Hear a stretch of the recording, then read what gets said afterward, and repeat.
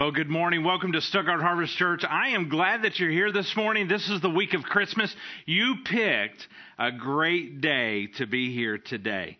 I'm excited about this day. I'm really excited about this series as we talk about some things that were written down before they ever happened.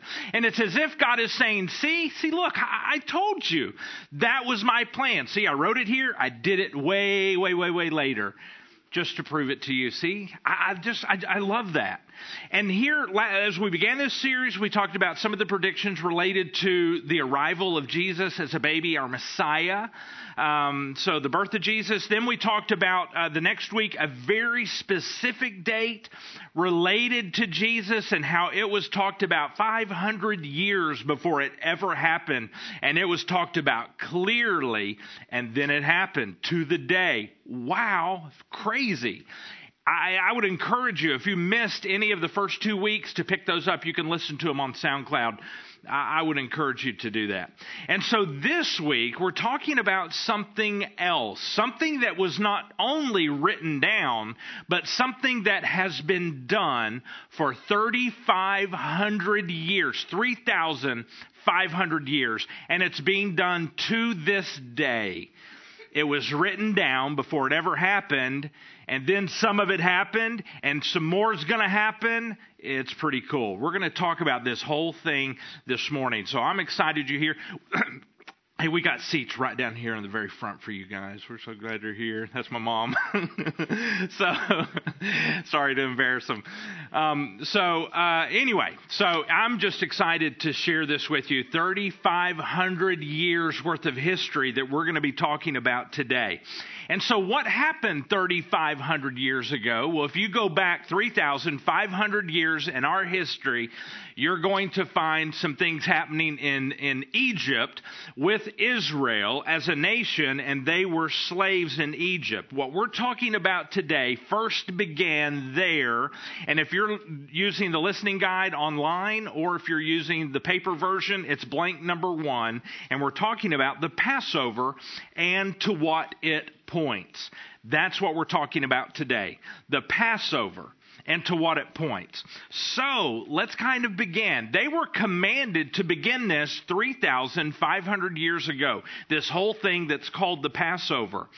And then soon after that very first Passover, some years later, that's the point at which God said, now do this every single year.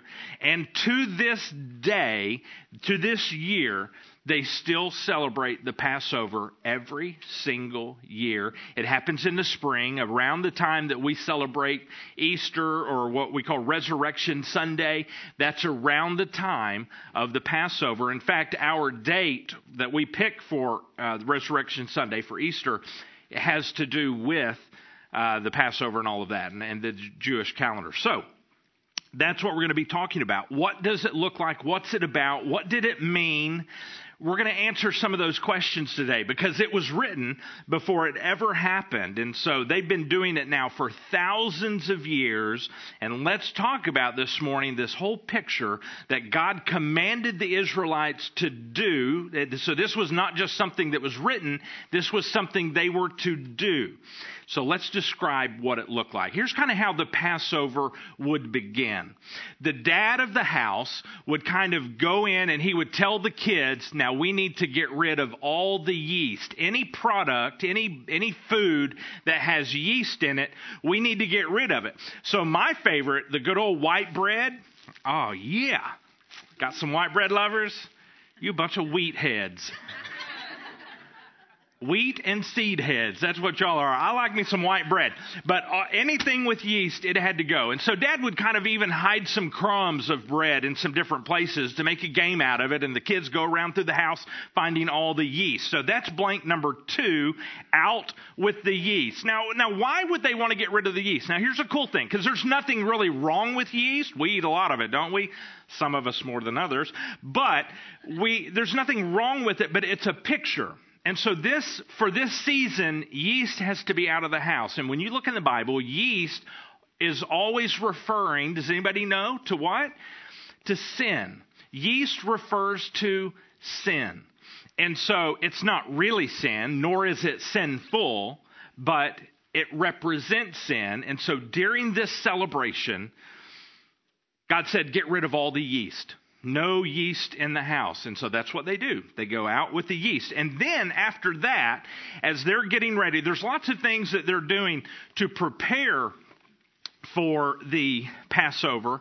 And then after they get rid of the yeast, then the father, he goes about kind of getting the table ready and getting things prepared. And they bring out all of the white. And so they bring out the white linens. And in fact, even the father, he actually dresses in a white robe. And it's really kind of a representation of the father playing the role of the high priest. Now, certainly the father was not the high priest, but in this scenario, in this celebration, he's kind of fulfilling that role. And so he puts on kind of a garment that would represent kind of him as being for the family of this time, at this moment, the high priest of the family. And so he kind of puts on the white. That's blank number 3 there if you're taking notes, putting on the white. And that is kind of a picture not just of him being the high priest in this scenario for the family, but it's also a picture of how we are to be clothed in the righteousness of God, which often is represented by white. So in this picture that we are seeing, because what we're seeing really is a living drama, a living portrayal, a picture of something that God wants us to see. Not just something he wants us to experience here, but something he also wants us to see. And so as all the preparations are being made, the white comes out and they get the table ready and they get the table set. The white kind of representing us putting on the righteousness of God. We don't have righteousness in and of ourselves. I mean, if it's up to me to be good, I'm messed up. And I'm just going to guess, I'm going to guess you probably are too. So we're messed up together. So we don't have enough righteousness in and of ourselves to accomplish anything. And so really any of this white, this righteousness, this good, this is not our goodness. This is the righteousness really of God. So the next step here, we're going to go to blank number 4. This was for ladies only, this next step. But I'm the lady, I guess, in this moment. So but next came the lighting of the candles. And I find this unique because it was traditionally, it's lit by a lady or the lady of the house. And, the cool thing we know about this is that we were told, we even talked about this week number 1, that the light of the world is going to be brought to us through the seed of a woman. Right? That's what the Bible tells us all the way back in Genesis chapter 3. It's going to come from the seed of a woman and referring to Jesus, our Messiah, coming from a woman. And so really this picture of lighting the candles, we have this picture of God promising us when they started this 3,500 years ago that the light of the world is going to come from the seed of a woman. We have that picture portrayed here. That's what would happen next. They would light the candles. And then they would start with the wine. And you say, all right, when are they going to get to the wine? That's what they would do the first cup of 4 cups. There's 4 cups of wine during the Passover celebration. And they would come to the first cup. The father would fill the cup. Everybody had their own cup. And this was, blank number 5 here, it was the first cup of 4. And they called this the cup of sanctification. Each cup has a specific name, a specific title. And this was the cup of sanctification, which is really saying that something in this process is being set apart. That's what to sanctify means. It means to set apart for some special purpose. And so we have some things that during this Passover that have been set apart. In fact, the very fact that it is the Israelites, the Jewish people that God commanded to do the Passover, he has set apart that entire nation. And he said, it is through you that I, God, am going to tell my love story to the entire world. I'm going to do that through you. You have been sanctified. You have been set apart for a special purpose. And don't kid yourself. God is not finished with Israel, the nation of Israel yet. We're going to talk more about that in week number 5. He's not done. He has set them apart for something special. And so this is the cup of sanctification. You know who else was set apart? Jesus was set apart. Jesus being God himself. We tend to think, oh, Jesus showed up on the scene after we messed up in the garden, right? And I say we because, we weren't in the garden, but we've messed up since then, haven't we? So it might as well have been us. Since we messed up, since we blew it, that's when God planned Jesus to make up for all that mess that we created. But do you know the truth? Jesus was set apart from the very beginning. There was no reason for Jesus to be Jesus. Jesus is the Messiah from the very beginning.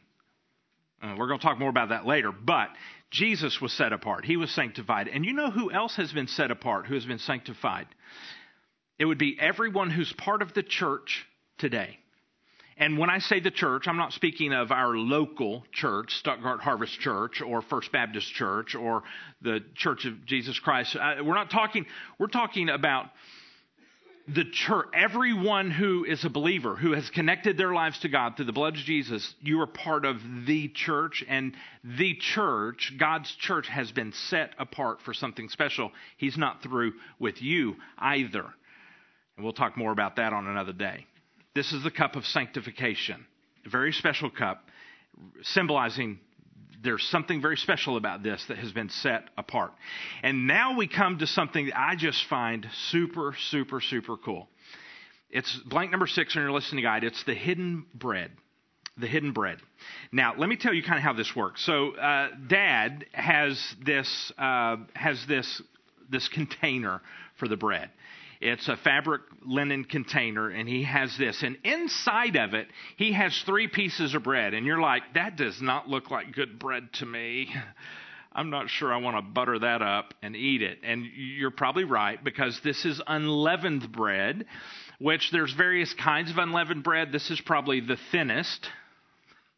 Looks like a cracker, because basically it is a big cracker. And so, but it is unleavened. And this is the kind of bread they use today when they do the Passover. But back in the day, they didn't make it quite so flat. It was a little thicker, but it was still completely unleavened. There was no yeast in it at all. 3 pieces of unleavened bread. And this is cool to me. So Dad would take these 3 pieces of unleavened bread. And from these 3 pieces, Dad would remove one of the 3. That looks like a magic trick, doesn't it? I would know. One of the 3. And he places these in this container. He takes this one that he removed, this one piece, and he breaks it. He breaks it apart, and he takes it. Listen to what he does with this. He takes it and he wraps it in white linen. So we're going to wrap this up in white linen. And so he separates it from the other 2.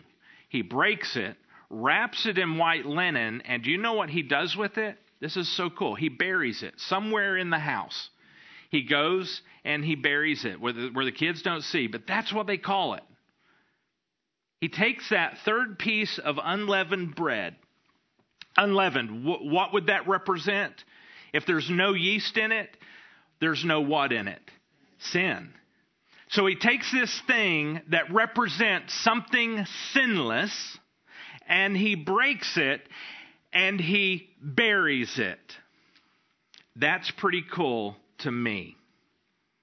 Does that remind you of anything? Let's keep going. So then about this time, the father's ready. He said, now we're going to begin. And here's how they begin. This is your blank number 7. They begin the Passover really, kind of officially, with these 4 questions. That's blank number 7. These 4 questions, and it's the youngest person usually in the home that asks the questions. And across every household, in every home, in every nation of the Jewish people, these same 4 questions are asked. And they ask these questions, the youngest person in the home. And it allows the father to answer these 4 questions. And as he answers these 4 questions, he talks about where all of this began. That's what's happening every Passover, every home. And he talks about where this all began, and this is blank number 8. It all began with the Exodus. The Exodus. That's where it all began. That is where they got their first command to do this whole thing that's called the Passover. And now the Father leads the family in what is a multi-sensory experience to tell this story of the Passover. And it's pretty neat how he does it. And so he begins. He answers these 4 questions by telling this story. And here's an example of how he might do it. He takes the Seder plate, and on it will be various things that he's going to use to tell the story. For instance, one of the things in the dish would be horseradish. And it's a very, very bitter thing. If you've ever had horseradish, you understand. It's very bitter. And as the Father is telling the story about their ancestors, the Israelites, being slaves in Egypt, he talks about the bitterness of being a slave. And how bitter that makes you feel and makes your life. And as he's telling that, each person would taste the horseradish off of the plate, and they would experience physically that bitterness and being reminded of the bitterness of being slaves. Here was another thing. They would have a little dish on here that would contain salt water. Very dense salt water. And they would take an item and they would dip it into the salt water, and they would eat that item and taste the saltiness. And then the Father would describe, he would say, you know what?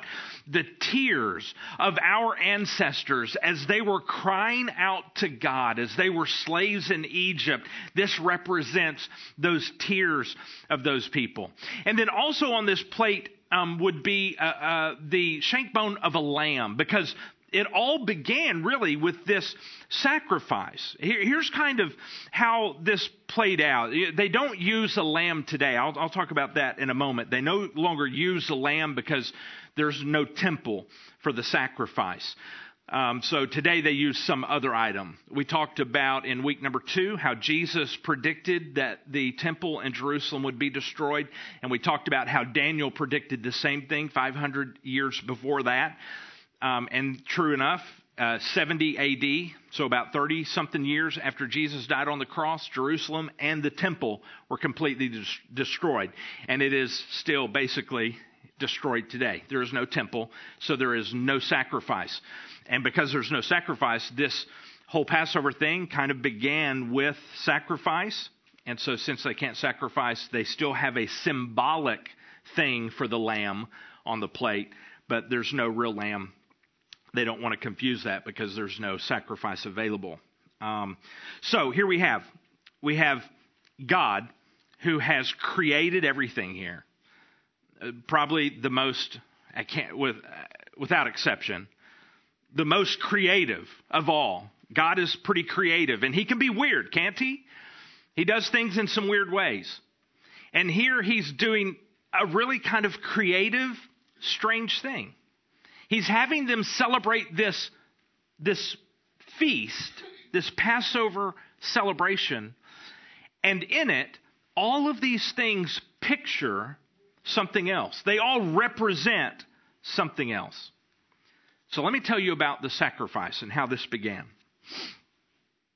So the Father's telling the story of how the slaves in Egypt, the Israelite slaves, get to the point where God is ready to free them and send them on their way. There's one last plague. There were 10 plagues that God brought. And the very last plague was that every firstborn male child in all of Egypt was going to die. Every one. Didn't matter your race, your nationality, didn't matter. All firstborn were going to die. But God looked at the Israelites and he said, but if you will do this next thing I'm going to tell you, your family, everyone in that house will be safe. And so here's what God told the Israelites. Do this, you'll be saved that night. If you don't do it, your firstborn's going to die. You know what he told them to do? He said, find in your flock of sheep, your lambs, find the most perfect lamb that you can find. And study that lamb, inspect that lamb, make sure it is without any flaw. Do this 4 days before the Passover happens. So you have plenty of time to inspect that lamb and make sure he is flawless. Examine him very, very carefully. 1 lamb per household. Sometimes if it was a small household, they would combine. God said you can combine them, but make sure that this lamb is perfection.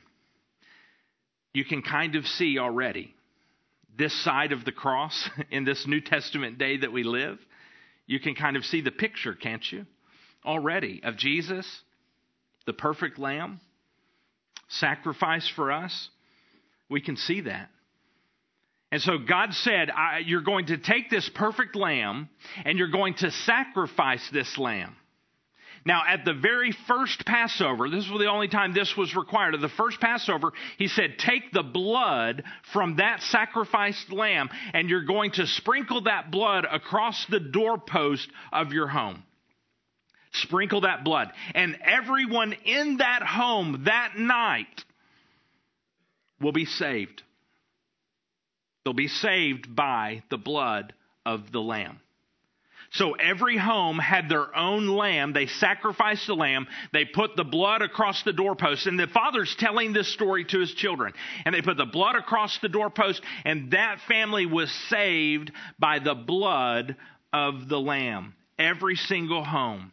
And what a picture that we would have thousands of years later. This was a picture, God giving us a picture of what he was going to do with his lamb, the Lamb of God.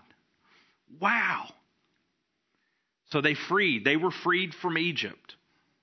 They headed towards the Red Sea, and then the father goes on and tells this story of the Israelites making their way into the promised land. And then when he gets to that part of the story, he takes something sweet off of the Seder plate here, and everybody tastes something sweet, and he talks about the sweetness of the Israelites making it to the land that God promised them. And that's how he tells the story. And that's where all of this began. And God commanded them after a short period of time. He said, now do this every single year. Every year. Celebrate the Passover like this.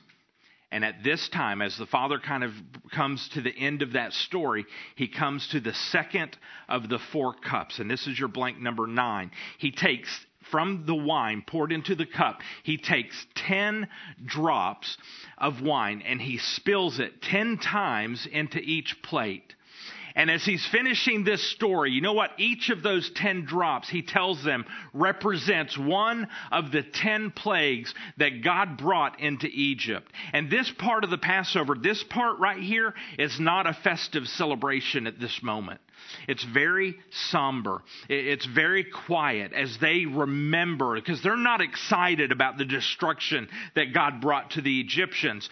But they're also remembering what God has saved them from. And we know for our own lives the bitterness of slavery and us being slave to addiction and being slave to hurt and pain, those things that we have in our lives that hurt us. And we're enslaved to the very things that hurt us, and we know it. We're looking back. We know what it is like for us to be enslaved in that way. And then we think about what God is saving us from as he is freeing us from addiction and freeing us from the very things in our own lives many times that we have brought upon ourselves that hurt us, and sometimes what others have brought upon us. He is freeing us from that. And we remember, even with those 10 drops, they're remembering that. We remember what God is saving us from. And then, though, the celebration kind of begins at that moment.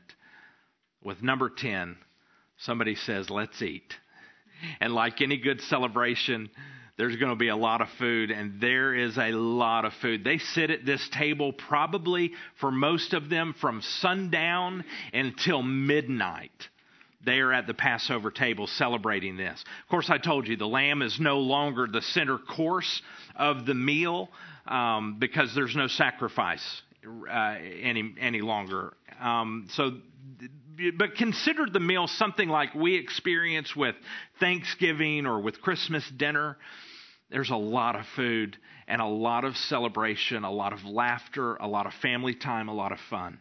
And there's many, many more details that the Father talks about as he tells this story of the Exodus. But we don't have time for all of those. But you get the idea of how it's all woven in and everything represents something. It's very, very beautiful. And so now we come, after the meal is eaten, we come to the third cup, the third of 4 cups, and it's blank number 11 for you. And they call this the redemption cup. And then there's something else involved with this. We have it in the blank for you. And the bread is redeemed. So this is the redemption cup. We'll get to this in a moment. And the bread is redeemed. So here's what the Father does. The Father says, okay, now kids, go find the buried bread. And the kids scatter through the house. They try to find it. And the one child who's lucky enough to find it brings it back to the Father. And the Father redeems that bread, which means here's how that works. The Father pays the child to get this buried bread back. And the Father pays the child in silver. That's how it happens. The kid gets some silver, the Father gets the bread back, and they get to move on with the Passover celebration. Now, let's think for just a moment. You know what they call this buried bread? They call it the bread of life. They do, seriously. So many of our Jewish friends, they don't recognize that everything they're doing points to what Jesus has done. And before Jesus did it, it was pointing to what Jesus was going to do. And now that Jesus has done it, it points to what Jesus has done. They call it the bread of life.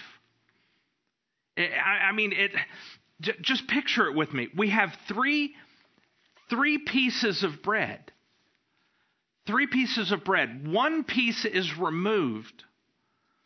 Now, as we understand the Bible, we serve one single God. But do you know how God reveals himself to us as 3 completely separate beings? I know. My mind can't comprehend. So that's why he gives us some of these pictures to help us. We have God the Father. That's one piece of bread. We have God the Son. That's another piece of bread. We have God the Spirit.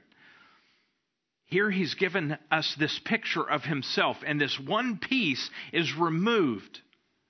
This one piece is removed. The Bible tells us in Hebrews that Jesus made himself lower, physically lower than the angels. One piece was removed. The Bible tells us that Jesus made himself lower than the angels, which also means he put on this skin and flesh of us. Not the angelic, easy roaming about the world, angel flesh, whatever that is. And he made himself lower than the angels. That's Jesus. And you know what happened to Jesus, right? Jesus is the sacrifice. That sacrifice that was broken for us.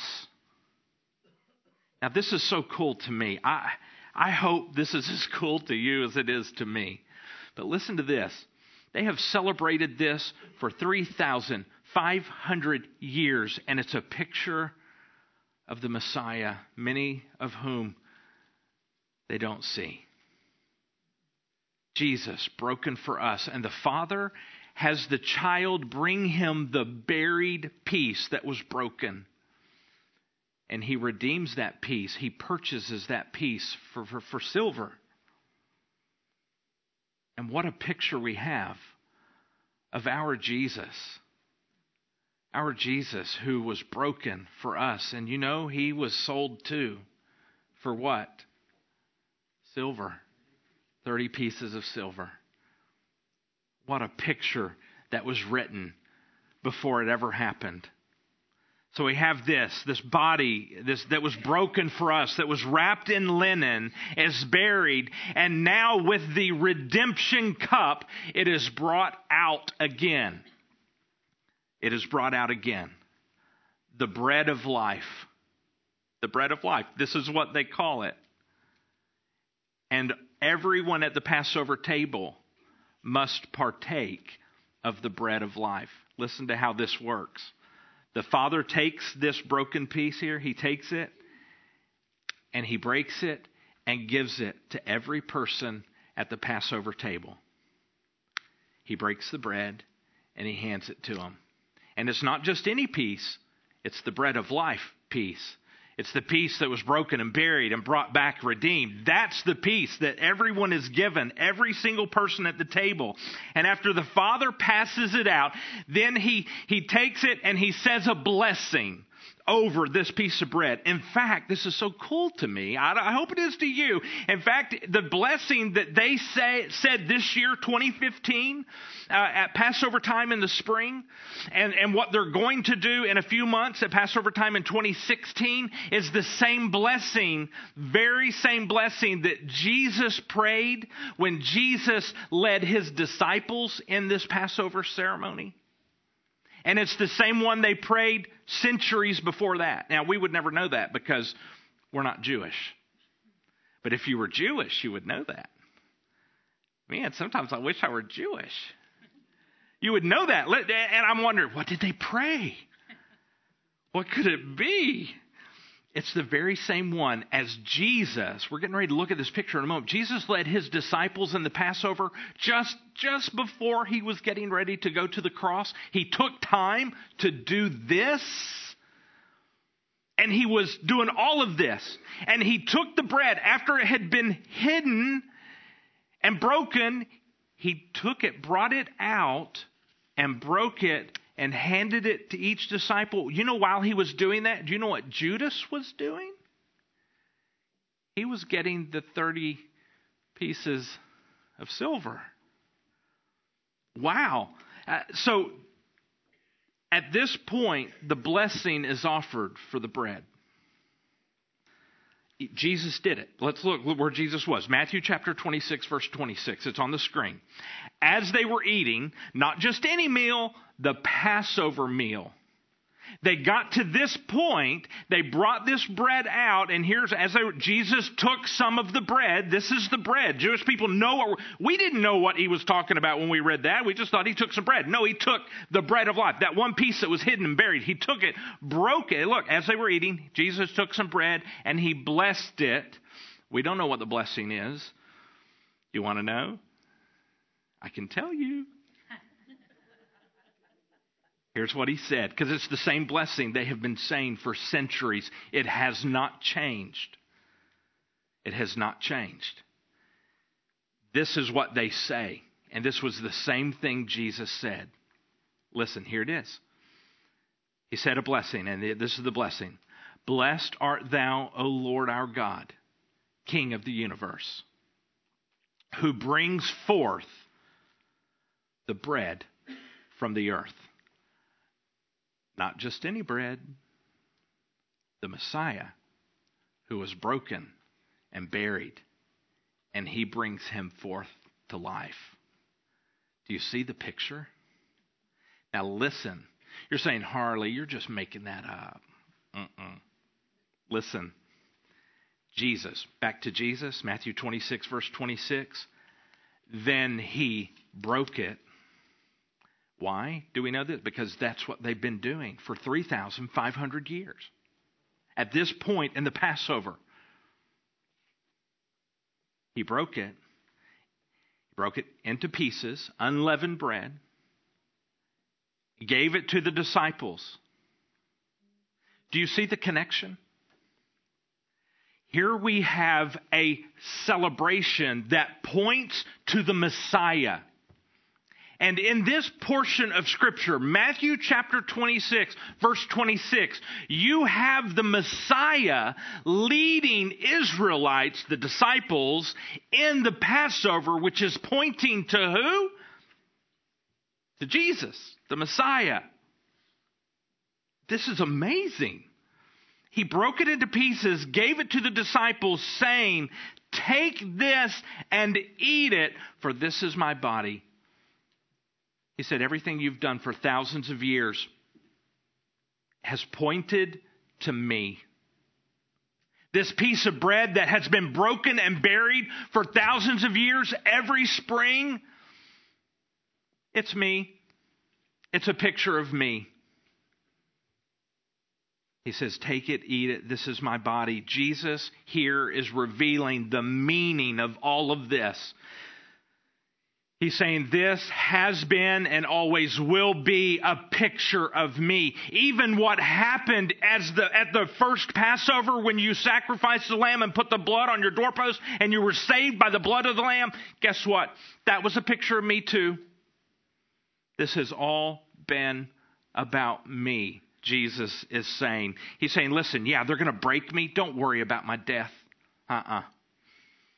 Because God is going to bring me forth from the earth, the tomb in the earth. He's going to bring me back out. Don't worry about me. Matthew chapter 26, verse 27. And then he took the cup. The cup of what? Redemption. Then he took the cup of wine and he gave thanks to God for it. Want to know what he said? We know because they've been saying the same prayer for centuries. Here's what he said. Blessed art thou, O Lord, our God, King of the universe, creator of the fruit of the vine. That's what he said. And do you know, in just a moment, as Jesus finished this Passover with his disciples, they were going to get up and leave that room, and they were going to walk to the place where Jesus would be arrested and where he would then walk to the cross. That's what was coming up. Hours, just hours. But do you know, on his way to that garden, Jesus would stop in a vineyard on the way. Just yards away. You could see it from where, just yards away. He would stop in a vineyard and he would then pause just moments, hours really before his arrest. This was so important. He paused, and in John 15, he speaks for that entire chapter, telling them, teaching them about the fruit of the vine. And that's what he had just prayed moments before, and it's the redemption cup. Wow. The Bible then says, he gave it to them and said, each of you drink from it. It is my blood, which confirms the covenant between God and his people. And it is poured out as a sacrifice to forgive the sins of many. Jesus said, y'all have been drinking this cup. Your people, our people have been drinking this third cup for centuries. For centuries, they've been drinking this cup of redemption. But I want you to know now, it is unveiled. The mystery is revealed. This is my blood. This represents my blood, which is going to be poured out, sacrificed for you. Sacrificed for you. Do you realize the blood of the Passover lamb that Jesus had served at the meal? The blood of that lamb spilled out. That lamb that they had was spilled out on the altar. And Jesus is saying, I'm the real sacrifice. That was just a picture of me. I'm the real sacrifice, and my blood is getting ready to be spilled for you on the ground, like the blood of the Passover lamb. Setting into motion this new arrangement between God and man. This just keeps getting better. Do you know, with the Passover, as they select the lamb, I told you they select the lamb 4 days before the Passover. So they can study it and they can make sure it is perfect, sinless, without flaw. Not sinless, the lambs didn't really sin, but flawless. 4 days. Okay. Last week, we talked, if you weren't here, go back and listen to it. Last week, we talked about something called the triumphant entry. You know when it happened? 4 days before the Passover. 4 days before Jesus goes to the cross. Jesus, the Lamb of God, when Jesus came onto the scene to begin his ministry, do you remember what John the Baptist said? He said, as he looked to the crowds, he said, "Behold, this is Jesus. This is the Lamb of God who takes away the sins of the world." Not just the sins of the Israelites, the sins of the world. The Lamb of God. And Jesus, as he came into the triumphant entry, was presented to the Israelites as the anointed one, the Lamb of God, 4 days before he went to the cross. Just like the lamb was selected 4 days before Passover. Coincidence? Just by chance? This is God's design. God's design. Jesus Christ, the one perfect sacrifice, presented for inspection as the perfect Lamb of God. After the bread has been eaten, and after the redemption cup was consumed, then to finish off this Passover, which was different from all others because Jesus was making it so. As he finished it off, you know what he said? Here's what he said. This, what we've just done here, my disciples, he said, this do in remembrance of me. And that is where we get what we call the Lord's Supper, what we call communion. It was not just the Lord's Supper. It was part of a much bigger thing. It was part of Passover. And Jesus was saying, now, from now on, as you experience this, as you do this, don't think of it like you have always thought of it. Now, when you get to the redemption cup, remember me, he said. When you get to the bread of life, he said, remember me. And so, today, as a Stuttgart Harvest Church family and with friends here too, friends and family, we're going to invite you in just a moment to take communion with us, the Lord's Supper. But let me give you just some information. Everyone here is welcome.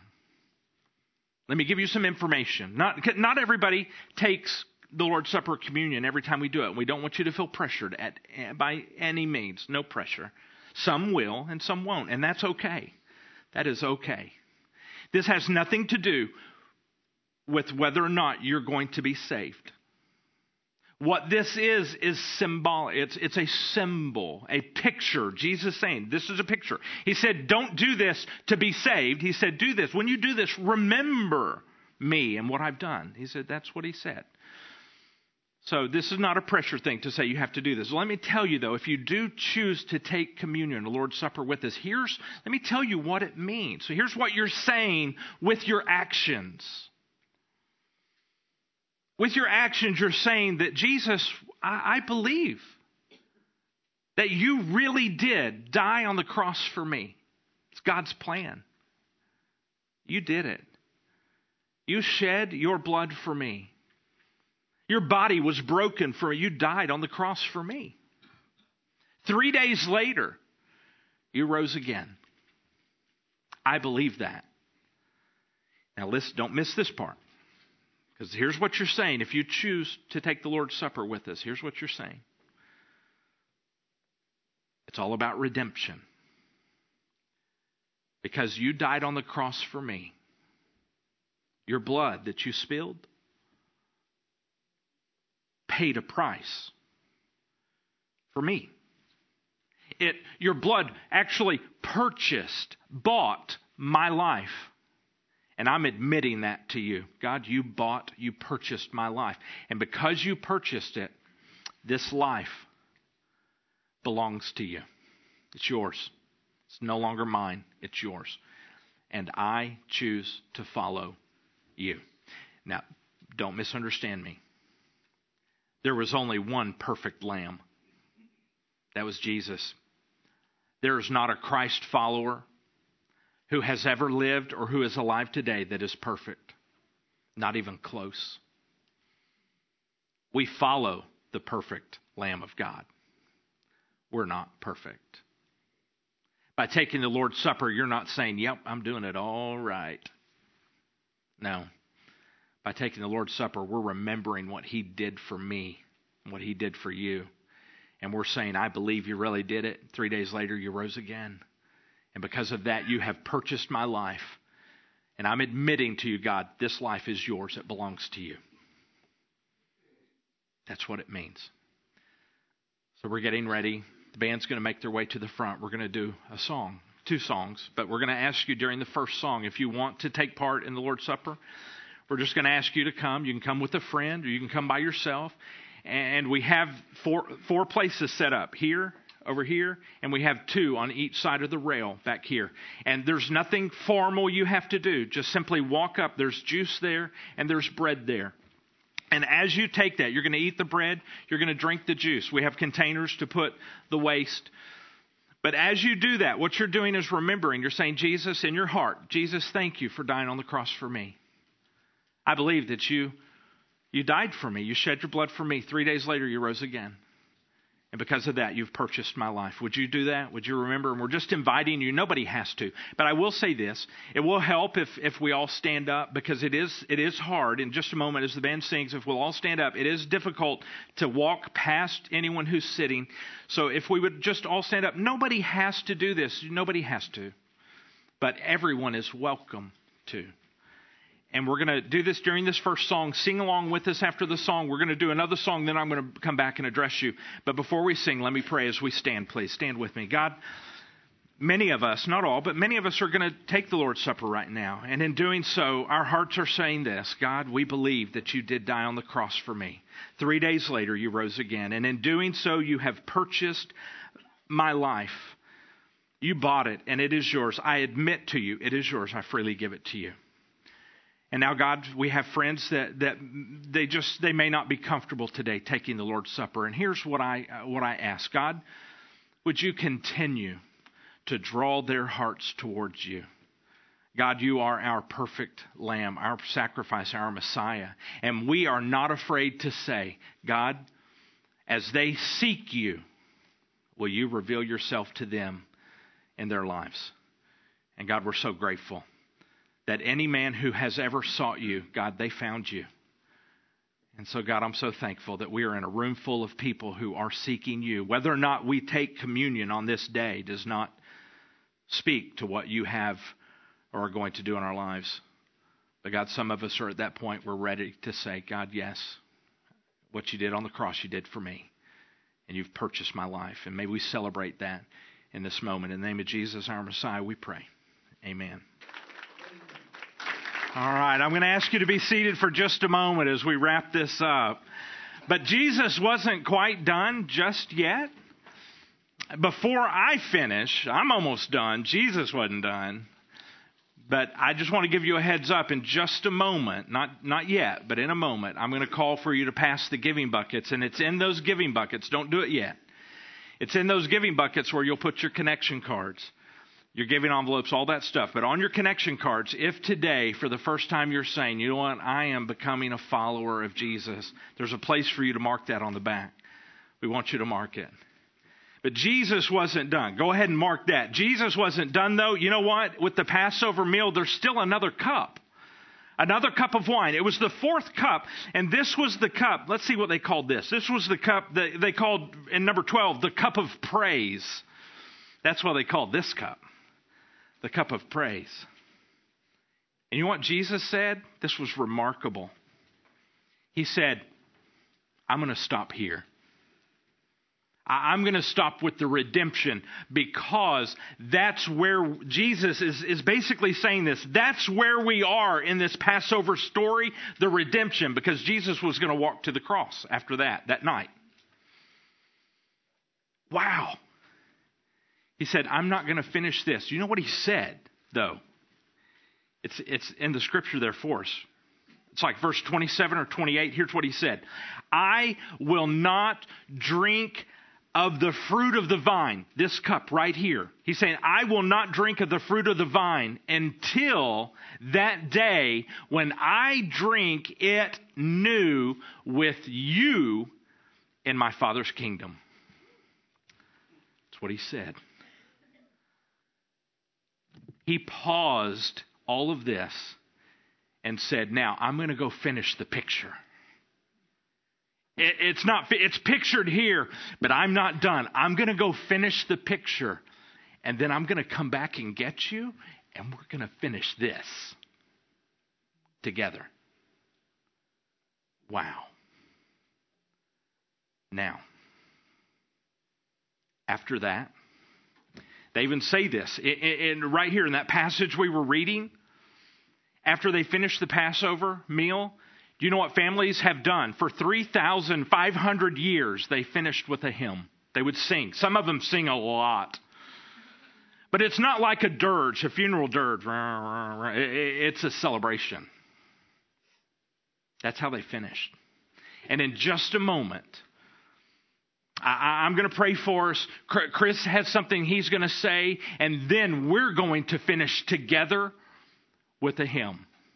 We're going to sing something together. Ronnie's going to lead us in that. It's going to be good. We're going to go out. And Jesus did the same thing. When he finished, he said, I'm not going to drink this. Not till I come back and get you guys. But then they finished with a hymn. And you know where they went after the hymn? He headed to the garden where he was going to get arrested. But you know what he did before that, right? He stopped where? At the vineyard to talk about the fruit of the vine. What a picture. And he did all that for you and for me. He said, when you do that, from now on, remember me. So, they finished it with a hymn. But here's our bottom line today. This is how I want to end it. Our bottom line is this. God painted us a picture of Jesus, the Lamb of God, through the Passover. And Jesus came to live it. God painted us a picture of Jesus, the Lamb of God, through the Passover. And Jesus came to live it. The father of the house, he led the Passover during that night. And we're asking you this morning, will you let your Heavenly Father lead your life? Our Passover lamb, Jesus Christ, was sacrificed for us. He died, but then he defeated death as God brought him forth from the earth. God raised him from the dead, and God wants to raise you, as he has done and is doing me, to new life. Will you let him? Will you think about this sacrifice that he has made for you? And will you relinquish control of your life to him? That's what we're asking you to do, to really just make him the boss of your life. Will you do that?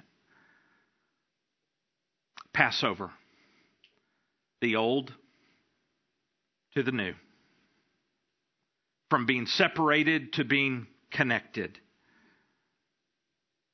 And Jesus gives us the meaning. And I want you to know your life is meant for so much more than what you've experienced so far. Join me in a prayer. Chris has something to say, and then we're going to leave with the hymn. Ronnie will dismiss us after that, but join me in a prayer. God, for some for the first time, and for others, choosing to give up this struggle of maintaining control of our lives. God, we understand what it means to be enslaved to a habit, to be enslaved to a hurt, to be enslaved to a person who has hurt us or said something. God, we understand what that hurt means and being enslaved to it. God, we also know what it means, many of us, to begin to experience new life through you. So God, in this moment, we are so thankful for the Lamb of God who takes away the sins of the world. God, you can handle my sin. You can handle all of our sin. You've paid for it with your blood. I'm so thankful. So God, we celebrate that. We celebrate that as Stuttgart Harvest Church, and we celebrate that as friends and family. In the name of Jesus we pray. Amen.